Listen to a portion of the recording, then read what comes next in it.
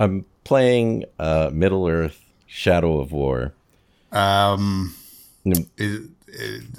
with friends or because you don't have friends? Oh, that's hurtful. And let me tell you, the orcs are my friends, Rob. Because in this game, you get to befriend a bunch of orcs Okay. and also dominate their minds and slaughter them. But they all have these crazy personalities. The There's orcs. there's this thing called the Nemesis system where like you fight them and then they come back Oh, and they have no. Illegal is the nemesis system. mm, mm, Sorry. mhm, new attributes and things like that, right? Okay. And like Cockney back talking street toughs, it's like if they took the entire cast of Snatch and put them into Mordor, right? So they have these advantages, like you've got these special moves and Sure. like they can block some of your moves, Yeah. and then Yeah. they also have these problems where they've got these fears, right?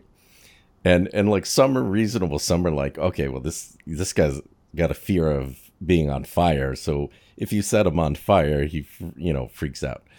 But then there's only so many different things you can do in the game. So one of the fears they have is like, well, I don't want you to fire an arrow at my leg and pin me to the ground.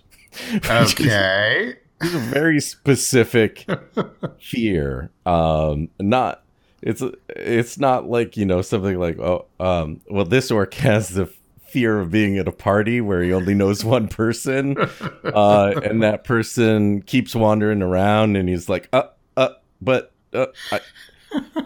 There's an orc that has a lingering feeling that he's going to be caught as a fraud at any moment because he has no idea what he's doing. His greatest fear. but I love them. I love my orcs. Hey, orcs for life, man. It's time. Time for a thrilling story of romance, adventure, mystery, anything with an expired copyright. It's time for another Interrupted Tale. All right, folks. Hello and welcome, everyone, to another episode of Interrupted Tales, the show where my friend and I take turns reading stories to you, the listener, while the other person constantly interrupts. As always, I am Rob, and this is my friend Alan. Hey, Rob, I'm excited to be here. I think we all are. This week's story is a real humdinger of a tale. It's from Hutchinson Story Magazine, from what I think is September 1919. It was kind of hard to tell, actually. It's lost to the mists of time exactly when the story is from. But It's old. It's very old, and it comes to us from the author of The Landlord of the Love-a-Duck. Oh, sure. So I don't need to tell all of you about Stacy Amanier's pedigree.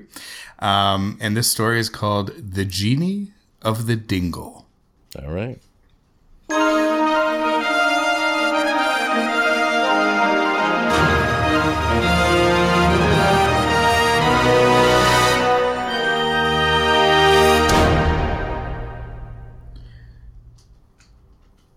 It simply would not come right.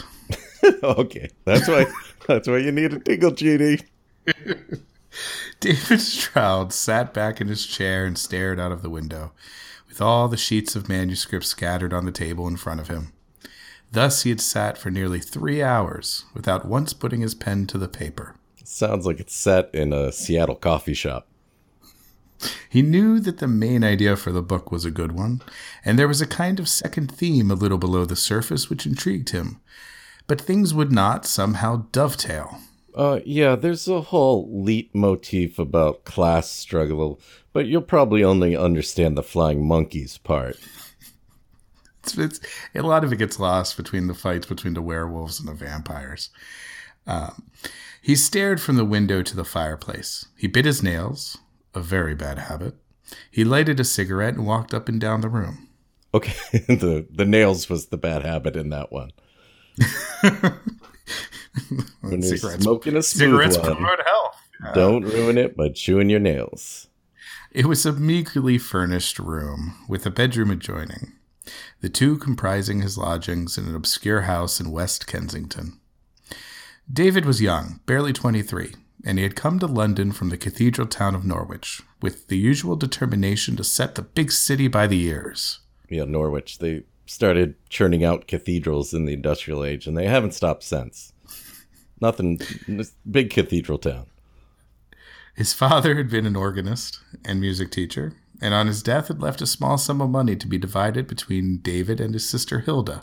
He bequeaths to you each 1/2 of an organ, split down the middle.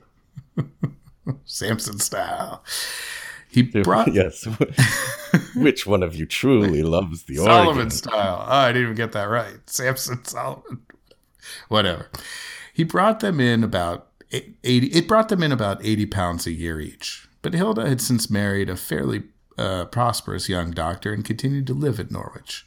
The mother had died when they were both quite young. Yes. Well, David, the mother is dead.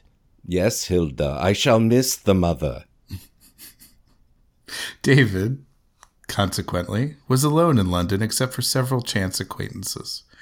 Loneliness has its compensations as well as its bleak disadvantages. Yeah, I've applied for loneliness compensation, but you have to show proof that you're actively looking for friends. It's a pain. This is why socialism doesn't work, Alan. Don't get me on my. Don't get me started. Don't get me started here. David, he did not entirely regret his loneliness. To a man who's going to set London by the ears, write the big novel, the world-disturbing play. Equus? Disturbing is correct. A large amount of loneliness is essential.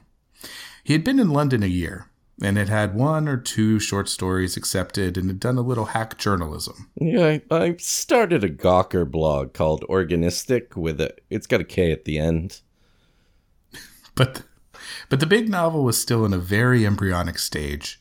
And on this morning, after 2 hours of bored thinking, he suddenly became intensely alive to his loneliness. It was June, and pale sunlight was streaming through the windows.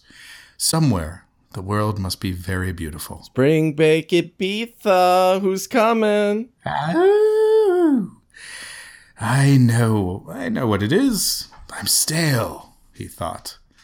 He contemplated a walk in the park, his usual recreation, but decided that this would hardly meet the case. It was change he wanted, something definite and magical at the same time. Like Fast Pass Plus at Disney World. He thought for a long time and then went and borrowed an old Cassell's timetable from his landlady. And you better bring it back, mate. All you black is bordering timetables all the time. All the time. Timetable for your timetables. Are you being served? He knew nothing about the country near London, but he reckoned that one would have to travel for at least an hour to escape from bricks and mortar. At last he pitched on a place called Maublesham by the Mill. It definitely sounds magical. He liked the name. It was on a sideline not far from Guildford. The fare was cheap, and it would be somewhere near the Surrey Downs. It would serve. Rather apathetically, he boarded a motor bus to Waterloo and took his ticket. The train journey wearied him, and when he arrived at a station where he had to change, he hesitated whether he should not return. He had a premonition of failure. What kind of failure could there be? Like he gets there and the town is moved and no one's heard from the town in months. He does not do well in public transportation. Okay. The people in the train irritated him. The interminable suburbs gave him no hope. Even when he arrived at Maublesham by the Bay, he was doomed to disappointment. It was a plain, villa-y little town with an ugly main street, a large brewery, and innumerable tin chapels. Oh, please, I come from cathedral country. There was no mill, and no evidence of there ever having been a mill. That was the big selling point on the trip. And hey, now where am I going to hang around and watch people grind wheat into flour? It was nearly midday when he arrived there, and he walked listlessly into an inn and ordered some bread and cheese and some shandy gaff. Yeah, you were best shandy gaff on a couple indie films, weren't you? I was assistant to the shandy gaff, unfortunately. You were the shandy grip gaff? Yep. Having negotiated this modest lunch, it must have been tough, some cheese and meat and bread. Having negotiated this modest lunch, he started out to walk. The road led for nearly a mile between high hedges with fields on either side and then began to slope upwards. His legs ached. The prospect of a climb depressed him. Yeah. What doesn't? I mean, this guy is like fucking Walter Mitty without the imagination. It's a thrill a minute. Coming to a fork in the road, he chose the narrower road, which still led upwards. After a time, the country opened out more, and he sat on a gate and smoked a cigarette. I'm in rotten condition, he thought. The cigarette had no attractions for him, and he wanted to lie down and sleep. So insistent was this desire that he decided that he must make a determined effort to counter it. I take it back. He's more like Baudelaire without the poetry. Just all ennui. Oh, ennui. He threw away the cigarette and began to walk briskly. He selected a narrow lane which led through a copse of young larch trees. His choice was influenced largely by the fact that the lane was steeper than the road, and he wanted to do what he didn't feel inclined to. Yeah, I feel that way about watching the new season of Empire. It's just not the same. He urged himself forward. The air was becoming very fresh and sweet, and the birds were singing gaily. He began to think about his book, but nothing happened. The same old ideas still jumbled against each other. Yeah, but look how far it got J.J. Abrams. Ooh, snap. He crossed a stretch of common and caught a glimpse of blue distances. He was certainly up in the Surrey Hills. An old man passed and touched his hat. David jerked out, "Oh, how do you do?" in the tight voice of a man who has been too long confined to city life. Can I hear your confined city man voice again? "Oh, how do you do?" You don't talk all easy like us country fellas. I have a question. When the old man passed and touched his hat, was he touching David's hat? Is that some weird greeting in this country? That's the double grab. He passed a farm where a team of large, sleek horses were just returning to the fields in charge of an old carter and a boy. David sighed and rested once more against the farm gate. He was in bad condition. And yet there was something a little soothing in all of this. Like a story about dingles that puts you to sleep, but it's a good kind of sleep, a power nap kind of sleep. It's nothing but dingle. He went on. Suddenly the lane forked again. This time he took the lower turning because it seemed the more deserted, better attuned to his melancholy mood. He had not progressed more than 400 yards when he came to the dingle. It nestled in the hollow of a disused chalk pit. It was wild and overgrown with shrubs, gorse, and delicate birch trees. He instinctively plunged into it. Whoa. You can't just dive into every wild dingle you find. I don't know. I go face first into any dingle, man. Whoa, man. The soil was... You gotta know where that dingle's been. The soil was sandy. Fresh, young green leaves tickled his face and hair. Brambles caught at his trousers. He came to the carcass of an old fallen tree, partially covered with moss and lichen. He chose a part of the stem where the bark had peeled away and sat down. It was extraordinarily quiet and remote. He had never felt so cut off from the world. Bees droned around him in the gorse. Gorse, typo, who knows.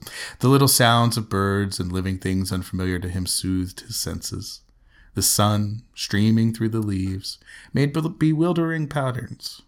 Martin swung in semicircles at the top of the pit. Waiting for his inevitable death. It was somehow cozy. He sat with his elbows dug into his knees and his hands holding his head and examined the activities of some red ants darting in and out from beneath the bark of the tree he had sat on. He had an uncomfortable feeling that the ants would get onto his trousers or his coat and crawl all over him. Ooh, so cozy. He edged farther away and looked around him again. He felt like a small boy scenting adventure, but slightly nervous of the unknown. In this arabesque of sunlight and foliage, it was difficult to detach things. That's weird wording. I feel like the only thing you detach are attachments and retinas, which are a kind of attachment. It was the kind of place that a small boy could imagine the eyes of a tiger, or a rattlesnake, or even a red Indian. Oh, boy. Yeah. He would like to be a small boy again, playing at Red Indians with his sister Hilda in the garden at Norwich. Yeah, so to experience the bloom of youth and casual, innocent racism again. His mother's slim figure in the doorway. Well, that just kind of trails off creepily. Why should the father confessor himself not be the lover? His secret hidden behind his dark cowl. Why should he not tell the story? Strange. The fuck? What? Strange. But as David sat there blinking in the sunlight, he could almost swear that a voice whispered this into his ear. What did it mean? The father confessor? Why, yes, of course there was a father confessor in the story. It had not occurred to him. He was not thinking of his book, but suddenly he began to think very rapidly. The whole thing unfolded itself before his mind's eye. Oh no, I think the LSD is coming on. Just sit back and let it ride, man. On those lines, the story would be much more manageable. The various themes began to coordinate. His pulses were throbbing at an unaccustomed rate. He could see it all. The main idea became simple and dignified, inevitable. Man, I just know my writing prompt response is going to get upvoted on Reddit. Everything took its place. His fingers itched to set it down, but he had not even a notebook. He sat there till the sun began to set, and no one disturbed him. He glowed with a quiet contentment, feeling himself the medium of expression of forces greater than himself. Like ghostwriting for George Takei. Oh my. Then, when the light began to fade, he rose up and shook himself. Queer, he thought, that it should have come like that. Of course it was nonsense, my fancying I heard the voice. I'm ridiculously run down. I must do this more often. It only takes a dingle a day to do you. Just a dingle a day. He walked quickly down the hill, humming to himself. When he arrived home, he snatched a hasty meal, and then he sat down to write. He wrote all night. He slept till the afternoon and awoke still tingling with a sense of newfound power. Thoughts came easily, and had only to be set down. For nearly 3 weeks he worked at pressure. The story made astounding progress. I mean, it's terrible, but there's so much of it. It's like an L. Ron Hubbard book. And then another day came when the feeling of emptiness and lassitude assailed him. He struggled through the day, restless, feverish, and discontented. He wanted to go on, but his brain seemed disinclined to work. On the other hand, in his anxiety to get the book finished, he resented having to waste a day in the country. When night came, he realized that he had accomplished nothing. Yeah, welcome to the working week. He slept badly and rose at dawn. I must go for another tramp, he thought. He caught the earliest train and went to Epsom. He walked up to the downs. A light breeze was building up a splendid architectural arrangement of clouds. Yeah, it's a Frank Gehry-inspired cumulostratus layer. Yes, I know it looks like a bunch of clouds. That was the intention. It's too shiny. Still too shiny. It was a glorious day. He walked and walked and walked. Sometimes he rested and began to think of his book, but no ideas came. It will come as before, quite suddenly. Yep, when the dingle tingles, it comes very suddenly. He determined, I feel better anyway. It's foolish not to do this more often.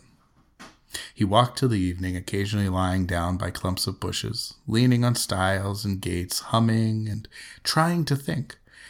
When it became time to go, he felt his limbs quivering with exhaustion, but no progress had been made with his work. He returned home disgruntled and crestfallen. And covered in ticks. The next day, he found himself in no better case. He idled the day away, the issue of the book becoming more confused. Well, now I've got a father confessor and a mother superior and a food processor. I think I need an editor. At the end of the week, he made another desperate sortie on to the fields and lanes, still without result. It was not till the following Wednesday that he decided that he would once more go back to the dingle. I knew you'd be back. Yeah, welcome back to the dingle. Once you go dingle, you're never gonna mingle. It was a gray day, but tolerably warm. He took the train to Maublesham by the mill and started out to find the dingle. He had some difficulty in doing this, as he had made no note of the roads and turnings which he had taken on the previous occasion. He wandered afar, came back, and at length recognized the little lane which skirted the chalk pit. The dingle had lost its wild patterns of bewildering sunlight and shadow. It was in a benign mood. The air was tender and caressing. Yeah, as if it was a horse whisperer on a first date. The young trees nodded in a companionable manner. A rabbit darted from a hole in the sand, stared at him with almost friendly eyes, and then scampered away among the bracken. He felt that he wanted to laugh. I feel that way about John Mulaney jokes. I mean, you feel like you should, but... So true. He sat on the fallen tree and began to think of amusing incidents of his boyhood. All his present troubles were forgotten. And then suddenly, something seemed to whisper in his ear. The fisherman goes from the east side of the river to the west, from the west to the east. Is it only fish he carries in his basket? Wait. Air. No. Hope. Okay. All right. Hold on, Gollum. I need a second. I got it. Okay. Jesus was carrying him the whole time. He took the wheel. Yeah, it's easy. He started. What was this strange intrusion? What fisherman? What basket? What river? What did it all mean? It's like a Pinterest page full of Khalil Gibran quotes. His mind reverted instantly to the book. Fisherman? There is no fisherman in the book, but yes, of course, the character of Fra Lombardo. Yes, Fra Lombardo, best friend to Francesco Rinaldi. Yes, I can hear you, Clem Fandango. It would be possible. The analogy was obvious. Clearly and swiftly his mind began to work. The ill-assorted arrangement of ideas fell into a proper perspective. He visualized the working up, the development of character and plot, the climax, the slackening, and the easy passage to a surprising finish. Yes, it's also magically constructed, like a magical how to write a novel self-help book, but so magical. The whole thing was complete and finished in his mind. David gazed around him, surprised, delighted, and mystified. He peered into the bushes and mounds of sand as though expecting some elf with gossamer wings to spring before him, playing upon a reed. He trembled with a kind of exultation. He did not believe in spirits or elves, but there must be something about the dingle. Yeah. I think there's something about Dingle was probably like one of the direct-to-DVD sequels. He put his hands to his head and staggered to the lane. Of course, it was absurd. It had just so happened. Ideas came to one at odd and unexpected moments, and they had happened to come on the two occasions when he visited the dingle. He hurried down the hill and caught his train. For over a month, he worked uninterruptedly. The book was finished and dispatched to a publisher who had shown an interest in his work. Yeah, please tell me you got another one of those hot tales where they catch fish and confess everything. Oh, it sells like hotcakes. Is there a basket in this story? Because that'll take it over the top. God, why is he going from west to east and east again? What's his journey? But it was not published for 6 months. In the meantime, he was at work in other things, a play, some poems and essays, and another novel. Short format blank verse dialectic that I put on Medium and a spoken word art installation called Specious Millennium Violet. It was not till late in the autumn that he became convinced that, for him in any case, there was a genie of the dingle. And that's how Beavis and Butthead solved the mystery of Morning Wood. For he tried the experiment again and again, and it never appeared to fail. Directly his creative power became stagnant, he took the train to Marblesham and sought his dingle. Sometimes the little whispers of the leaves were slower in their delivery of the revelation than at other times, but they never utterly disappointed him. Sometimes the whispers told him of Gorgorath the Elder, who devours all time, but he just couldn't fit him into a romance novel without it feeling shoehorned. On occasions, the illumination would not come till he was returning from the dingle, or even till he went to bed that night. One day he tried the experiment of writing in the dingle. He took a writing pad and fountain pen, but the result was not successful.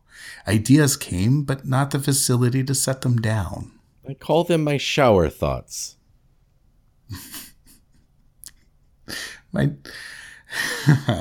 He was distracted by the sunlight and the movement. It did not appear to be within the covenant of the high gods who presided over this enchanted spot. It was essentially a place for inspiration, for adjustment, but not for the deliberate prosecution of a routine. In the winter, when the book was published, it happened to catch the eye of a luminary in a little office off the Strand, who foresaw the glories of a personal scoop in discovering a young and unknown writer. He let himself go in a weekly journal devoted to such things and became maudlin over it in a large club in St. James. It was no great sale, but it attained a succès d'estime. Other works were published and commented upon. And occasionally retweeted, but didn't really get the viral traction he was hoping for. He soon learned to never read the comments. Even in the winter, he visited the dingle, like you do. When the trees were bare and there were great squidgy pools of water, he would still go and plunge about, humming to himself, laughing gaily, feeling virile and joyous. Virile, yeah. I've always said puddle jumping is nature's Cialis. And the little voice was always eloquent. He began to know every mound and tree and shrub in the dingle, and he watched their growth and color and peculiarity. He especially loved the berries that grew in the dingle. The dingle berries. Sorry. David was not a mystic. He tried to explain the whole thing to himself. Well, you see, the CIA started MK Ultra. Step one. You've heard of remote dingling, right? I heard they killed a goat with it, man. You don't want to mess with those dingles. There's just something about this place that's sympathetic. The walk is good for me. By the time I get here, I am feeling well. They're not really voices I hear, only I like it. It's very beautiful, extraordinarily quiet and remote. And then the combination of things stimulates me. That's all to it. But it's very queer. Yeah, well, you do you. Why's he got to justify this to us? Yeah, dude. You want to dingle it up? Go ahead, man. Wherever your dingle takes you, we salute you. It was 2 years later that David met the genie face to face. He was becoming a successful man, already recognized as being more than promising. This young author is going to count, announced the Delphic oracle of the literary world. Like, he's a rising star in the world of dingle literature, says Bennett Cerf. He had moved to more commodious rooms and even bought an upright piano on which he groped his way to vague satisfactions. Yeah, on the weekends, Keanu and Russell Crowe and I get together and just jam, just sort of noodle around. 30-odd foots of dingle. That's a deep Russell Crowe cut there. I got it. I got the cut. One day late in June, he was sitting in the dingle, musing upon the strange influence it had exercised upon his fate. The dingle was in its wild, patterned mood, the sunlight dancing through the leaves. He was staring idly at the quivering appearance of a stunted almond tree and thinking how difficult it was in this effect to separate one tone from another, when suddenly he became uncomfortably aware that eyes were watching him through the pattern. Alfred Hitchcock's Rear Dingle. There are going to be a lot more Dingle jokes. I do not want to see Alfred Hitchcock's Rear Dingle. What? It's a masterpiece. There's a long list of Dingles I'd rather see. It's thrilling and shocking. He stood up, and instantly a branch quivered vertically, and the genie sprang lightly to the ground near his feet. She had bright, puck-like eyes, and an oval, elfish face framed in a mass of dark brown hair, a dark green fustian kind of tunic, and brown stockinged legs. She said, "Oh, I say, I'm awfully sorry." Well, here I am on a tiger's skin again. That's a deep cut. That's deep. David stared at her foolishly and re-echoed, "I'm awfully sorry." It was obvious that each felt that they were prying into the privacy of the other's life. "I didn't see you till just now," remarked the genie. "Oh, I was only just sitting there," answered David limply. Oh, the way they're talking, this is just the opening of a Zooey Deschanel rom-com. She's going to pull out a ukulele at any moment. "It's very jolly here," said the genie. Do you live here?" murmured the mystified young man. Then the surprising visitor from the spirit world laughed and shook her shining hair, and in the process displayed a line of small and perfect teeth. "I do, pretty nearly," she answered. "I live down the road at that red house. It's called Clonbagon for some reason or other. I haven't any brothers or sisters, and I come here nearly every day." And she was in a prom dress. And when they drove to her parents' house, they said their daughter died 20 years ago. "My father's a doctor, and he's always busy. And my mother's in London." She sat on her haunches on the sand, with her legs crossed, facing him. David stared at her as though still doubtful of her reality. She was just a girl, perhaps 16 or 17, the daughter of a country doctor. At least that's what she said. But what was real and what was imaginary in the dingle? He said huskily, "You say you come here often?" "I've been here nearly every day for years and years and years." "So, squatters' rights." "Strange that I have not seen you." "Why do you come to the dingle?" David started. He felt curiously alarmed and self-conscious. He looked down at his hands and coughed, and then, kneeling towards her, he said, "Do you ask why I come? I'm a writer and author. I come to the dingle because..." Because of untraceable plagiarism, inspiration." He paused, and suddenly she leapt to her feet and clapped her hands. "Oh, I know," she said. "How lovely." And shaking her roguish curls at him, she darted through the trees. David stretched out his arms and called after her, then realized that he was behaving rather ridiculously and sat down. After all, it was quite simple. A lonely little girl living not far away. She came here to play. But why had he not seen her before? Had she been watching him? As per Rockwell? What did she mean when she said, "I know"? And above all, would he see her again? He returned home, thinking of his work and the elfin child. Her visit had been so brief and her movements so quick he had not had the opportunity to study her as he wanted to. But she was very beautiful, very vital, a goddess worthy of the dingle. Whoa. That is not an appropriate thing to say about an underage genie. It was a different time, Alan. It was a different dingle. He was in an inspired mood the next day, and he began what proved to be his most successful work, an allegory called The Chalk Pit. That's kind of literal for an allegory, isn't it? It's like, here's the place I went. Here's an allegory about it. It's actually, the twist is it's actually a mud pit. See? Oh. Yeah. Mm-hmm. He visited the dingle 3 times before he saw his genie again, and then, one day, she slithered between the branches of the almond tree and threw herself on the ground by his feet. He gave an exclamation, and she said, "Well?" He put out his hand, but without touching her, he exclaimed, "Oh, it is you. I've been looking for you. I've seen you twice. Why didn't you speak to me?" "You were working." "How do you know?" "I could tell by your face." "You queer child, tell me your name." "Stella." "I love the name of Stella." "Read me something you've written." Okay, it's called A Streetcar Named Mobleshem by the Mill. "Alas, I've nothing here." "Tell me a story, then." David blinked at the sunshine, real and imaginary. He smiled and wondered and worshipped. Then suddenly he began to tell her the story which he had not yet written, the chalk pit.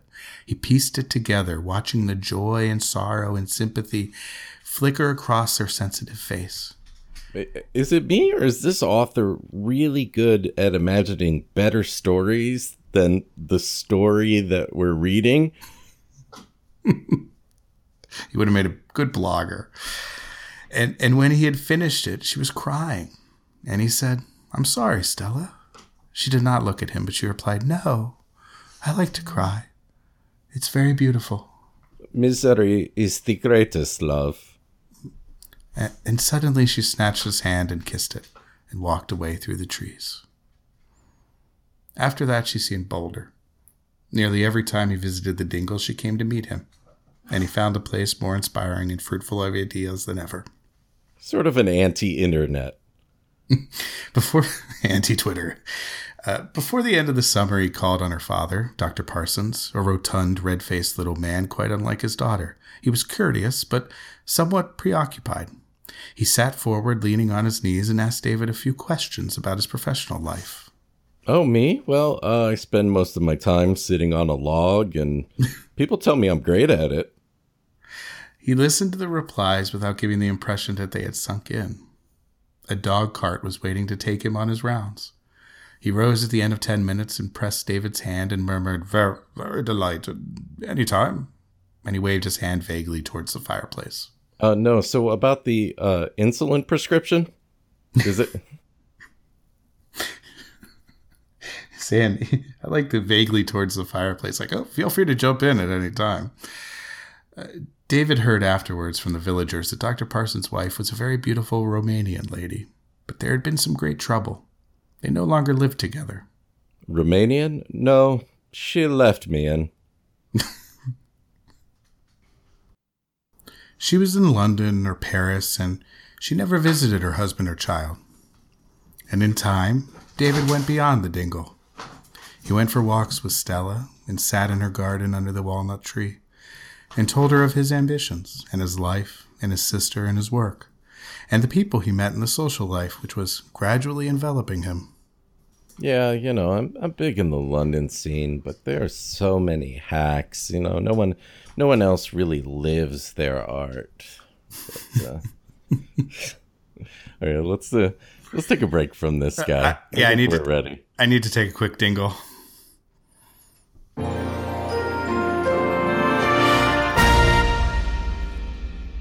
So, the age-old logic puzzle, the genie or the dingle? Which came first? Which you pick? I don't know. I'm a little surprised because, maybe I was just a little too literal. But between her appearance and the title and that she popped out of nowhere and the weird whispering business, like, I was really expecting her to be a real genie and not a doctor's daughter. Yeah, well, who knows where this crazy story may end up. Ah, what fools these mortals be.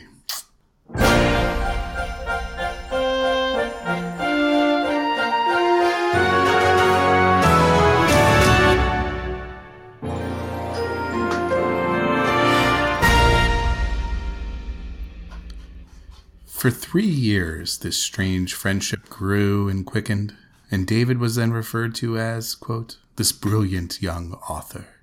And his sister Hilda, in her placid home in Norwich, blushed with pride, and wealthy people sought him out, and publishers began to jostle each other for his wares, and David was dazzled. He was accomplishing what he had set out to accomplish, and all within the space of 5 years. He began to adore flattery, and adulation was food and wine to him. And everybody said, wow, I just love Stacey Ammonier, author of The Landlord of the Love-A-Duck. I mean, David. They all just love David. Love-A-Duck. There was only one disconcerting element in this joyous scheme. He encountered it on the lawn of Dr. Parsons' house. It came in the person of Ephraim Barnes. Ephraim Barnes was a young, keen-faced man of Semitic origin. We'll move past that. He was a successful builder and contractor who drove about the country in his own car. Being cured of a bad attack of sciatica by Dr. Parsons, he had visited him and there, of course, met Stella. Yeah, who doesn't visit their chiropractor occasionally? Stella showed him no special attention, but Ephraim was persistent, keen, and thorough. And suddenly David realized that he was jealous. Finding him there on 3 successive occasions, he took his dingle maiden to task. Dingle maiden. I've been taking my dingle maiden to task since I was 11, and you just got to learn that there's more to life than that, man. Back off. Please, they're noble Viking warriors, the dingle maidens.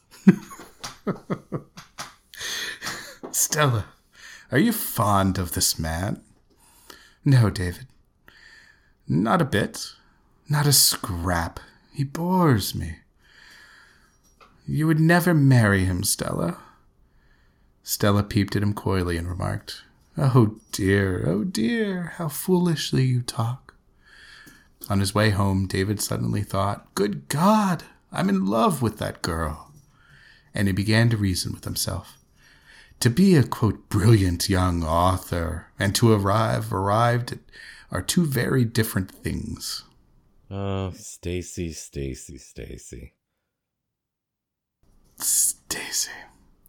David was by no means well off. He lived above his income. He found fashionable house parties far more expensive than expensive hotels. Well, if you buy a new house for each party. Yeah, you don't really get your savings till you get like the 10th or 11th house.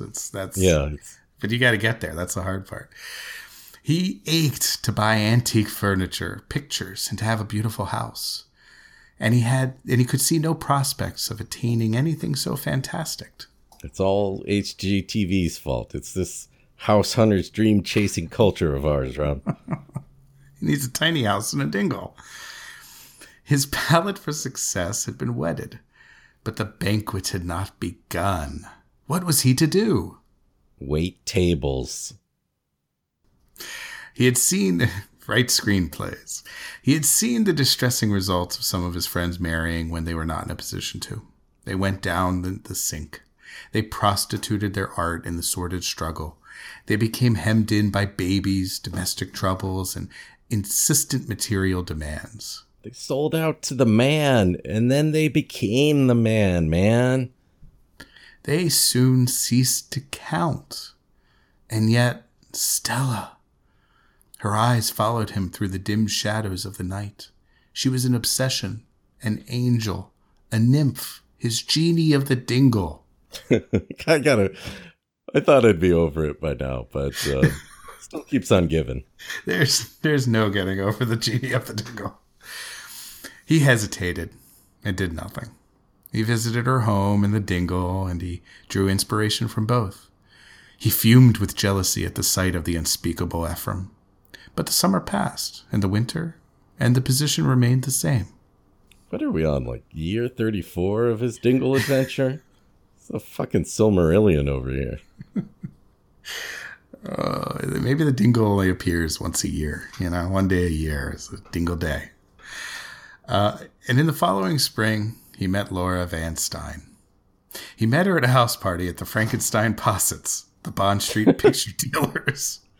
Okay, the thing I love the most about that is that somebody had the chance to no longer be named Frankenstein and then went, you know what? Fuck it. Let's just hyphenate it. Let's double down on this shit. Come on into the fold, Possets. She was tall, fair, rather distinguished looking, very emotional, and gorgeously apparelled. I wouldn't say beautiful, but man, does she know how to accessorize.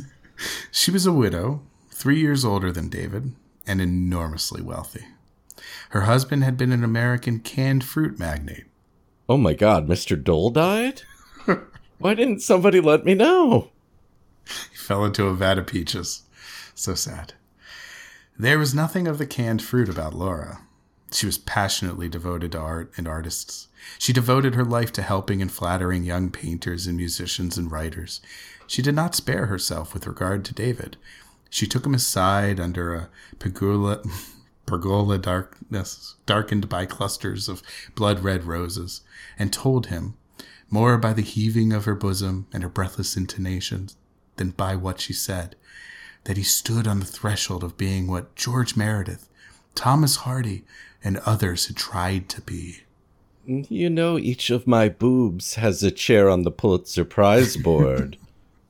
And David drank it in and realized that here was a divinity. Little diamonds sparkled at her throat. A gold bag hung by a wondrous antique chain nestled between the folds of silk upon her lap. Her skin was incredibly fair, and there was a watchful beauty about her eyes, as though she were the high priestess, guarding the sacerdotal offerings of all that were more priceless and forbidden in human life. Yeah, he's a writer, all right. I mean, I got you at Hot Widow, right? Dingle. David walked with her, and as he had nothing else to flatter, he flattered her beauty and her intelligence. Before the house party broke up, she invited him to visit her in town. From a house party to a pajama jammy jam. Yeah! It's a quick move. Alas, poor Stella. Followed then a year of doubt, contrition, and dazzling dreams. On the eve of the day when he married Laura, she said, "My darling, you shall be the greatest writer in the world. Everything shall be arranged for you. In London, you shall have the walnut-paneled room overlooking the park as your study. And at Faversham, we shall build a bungalow hidden right away in the woods, where not a sound shall disturb you. And you will have so many six-toed cats." But change is the greatest thing to a creative artist. I understand the artist's soul. We will travel. You shall have beautiful rooms to work in at Naples, Florence, Venice, and Sicily. Always a change, fresh experiences, fresh people. Yeah, these Londoners are used up. Chuck them in the bin. We will go to Egypt and Algeria, India and China. We will build a world of beauty around us, collecting as we go, adding to it, studying, finding more and more in each other. Kiss me, David. They stayed 2 months at Naples in a villa overlooking the bay.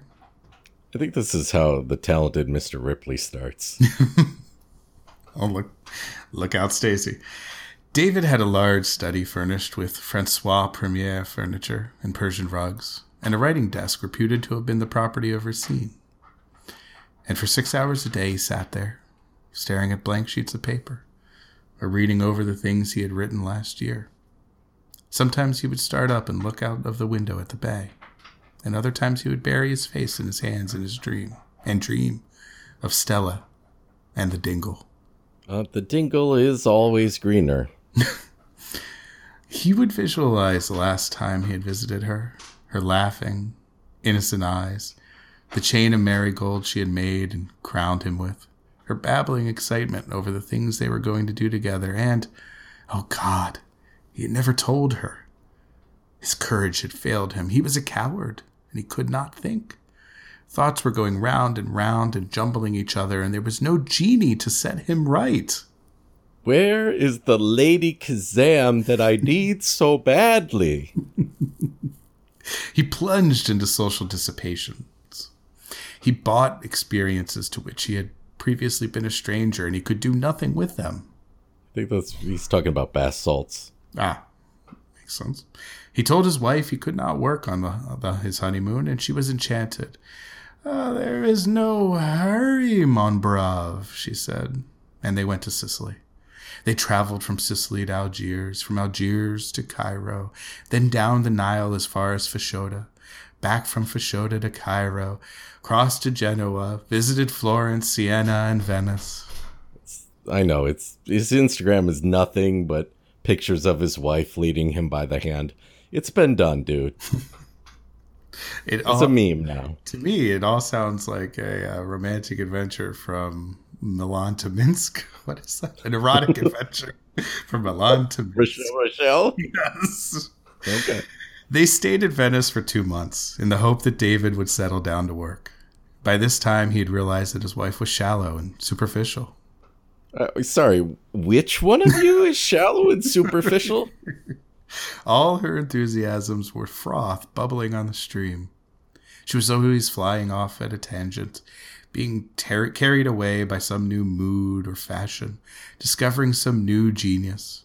She became irritated that David did not produce new and interesting work. Okay, sorry, which one of you is annoyed that you're not producing new and interesting work? She tired a little of him, and he found her dull, and their days were filled with great emptiness. In Venice, he did no work, and one day he told her about the dingle. Well, listen, if you've never had the dingle talk, then of course you're going to have problems. It's really something to do before you're married. Yeah. She listened apathetically and did not seem to understand.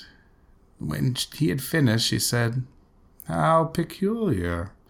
Now, my dear, we will go to Bordighera.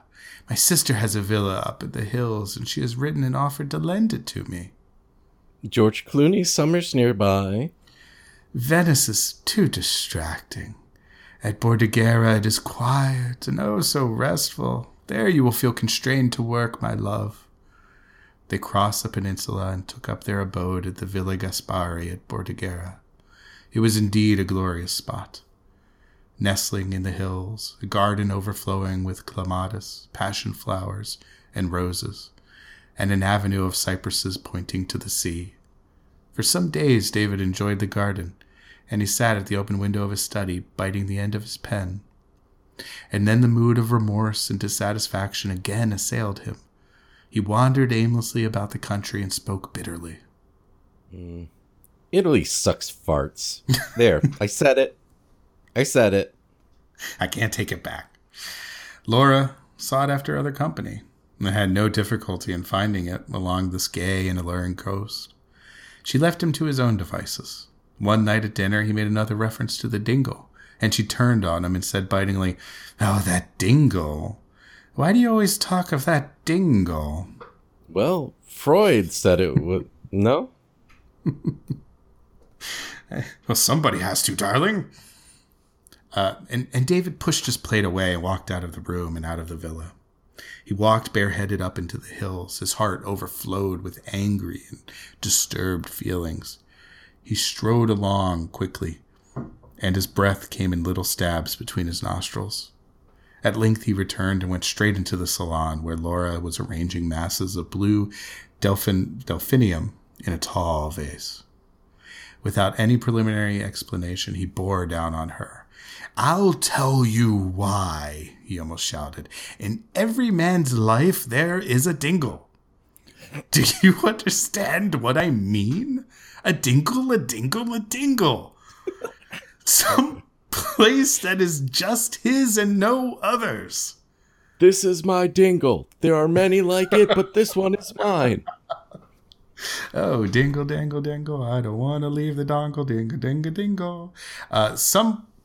It's the environment he must have or he's no good. You can't explain it. He can't explain it. It's what his soul demands, and nothing else will serve. It may be a room in a slum, a side chapel in a cathedral, a clearing in a forest, a set of conditions, the touch of a friend's hands. Almost anything it may be, but it must be just that. Nothing else is any good to him.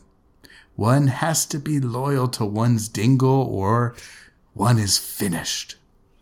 This is just like Jerry Maguire sending off his Dingle Festo. Show me the dingle. He picked up an embroidered mat from a side table and scrunched it in his hands. What? An embroidered mat from a side table? I've not been true. I've described my dingle and I'm lost. I've deserted my dingle and I'm lost. He buried his face in his hands. Oh, God, we can't help it. We're made like that. By the door, Laura turned. Her lips were white. She said quite calmly, "You fool." 5 days later, David Stroud arrived in London. He stayed the night at his old rooms in West Kensington.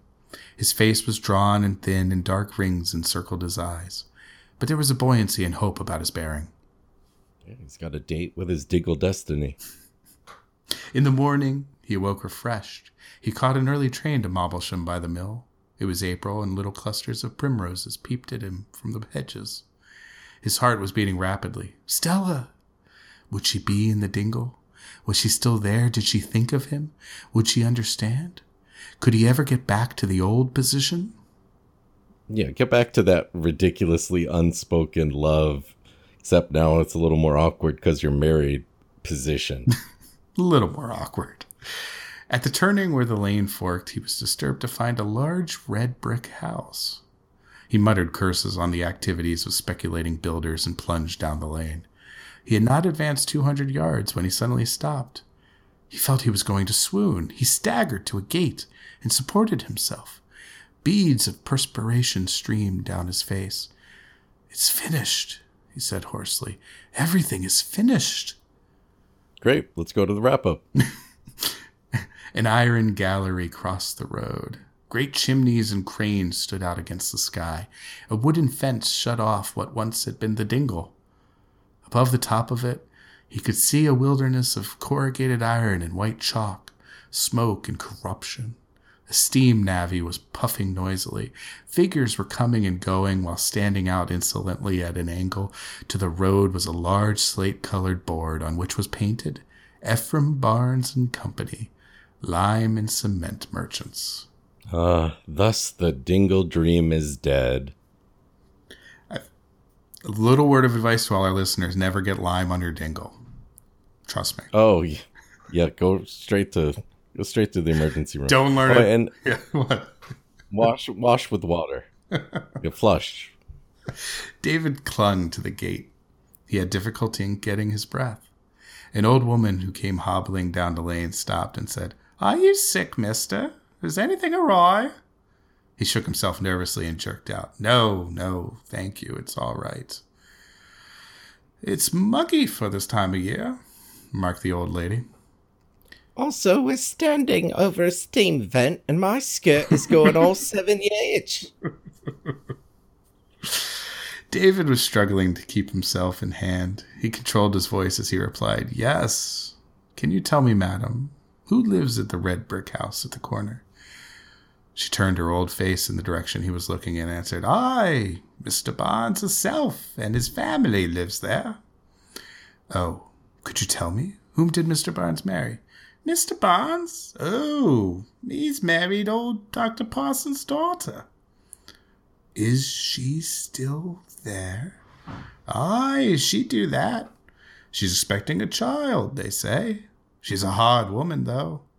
"Hard? Stella? How do you mean she's hard?" You know, swole, cut, jacked. Hey, they don't like her about these parts. She's too quiet, sullen, bitter-like. She never talks to us cottage folk, nor to no one else, they say. They say her maid or good man make them lime works in the dingle. Some whimsy or other. She's very queer-like. They say it's paying, though, hand over fist. He makes a lot of money, do Mr. Barnes. This old lady sort of half rural Londoner and half from Bangor, Maine.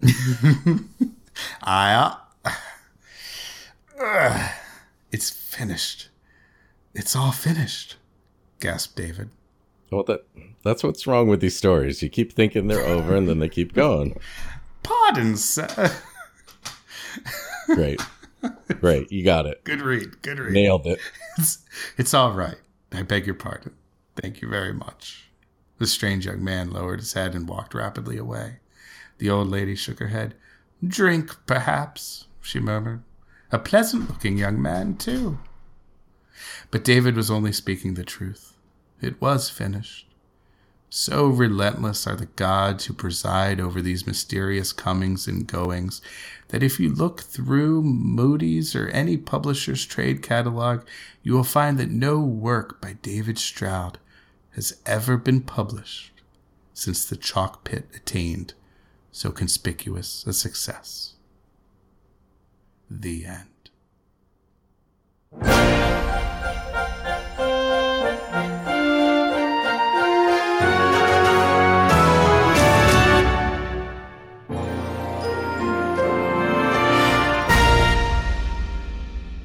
Well, that dingle's done.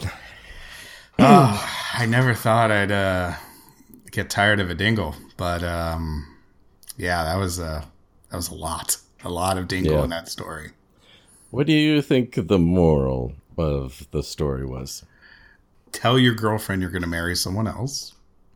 Okay. That's just general advice, really. But you're saying just a quick text. It doesn't have to be any big deal. No, like, yo, getting married tomorrow. Peace out.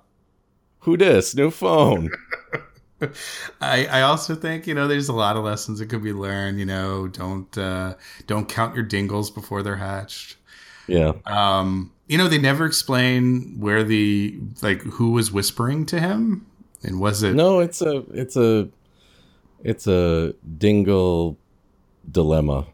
You don't know a paradox of some kind. It's just where inspiration comes from, Rob. It's fate, Someday you'll just be sitting around in a nice sylvan glen, and fate will just hit you right in the dingle, and that's how it happens. I think knock you down. Another moral is I should never try to do another Cockney woman's voice. If it taught us anything, it probably taught us that. Hello, Governor. Very nice. All right. Well, I think we've all had fun with another story. So that about wraps it up for this week's episode. So I'd like everybody to hopefully come back next time and tune in for another exciting Interrupted Dingles, dingle, dingle. Tale.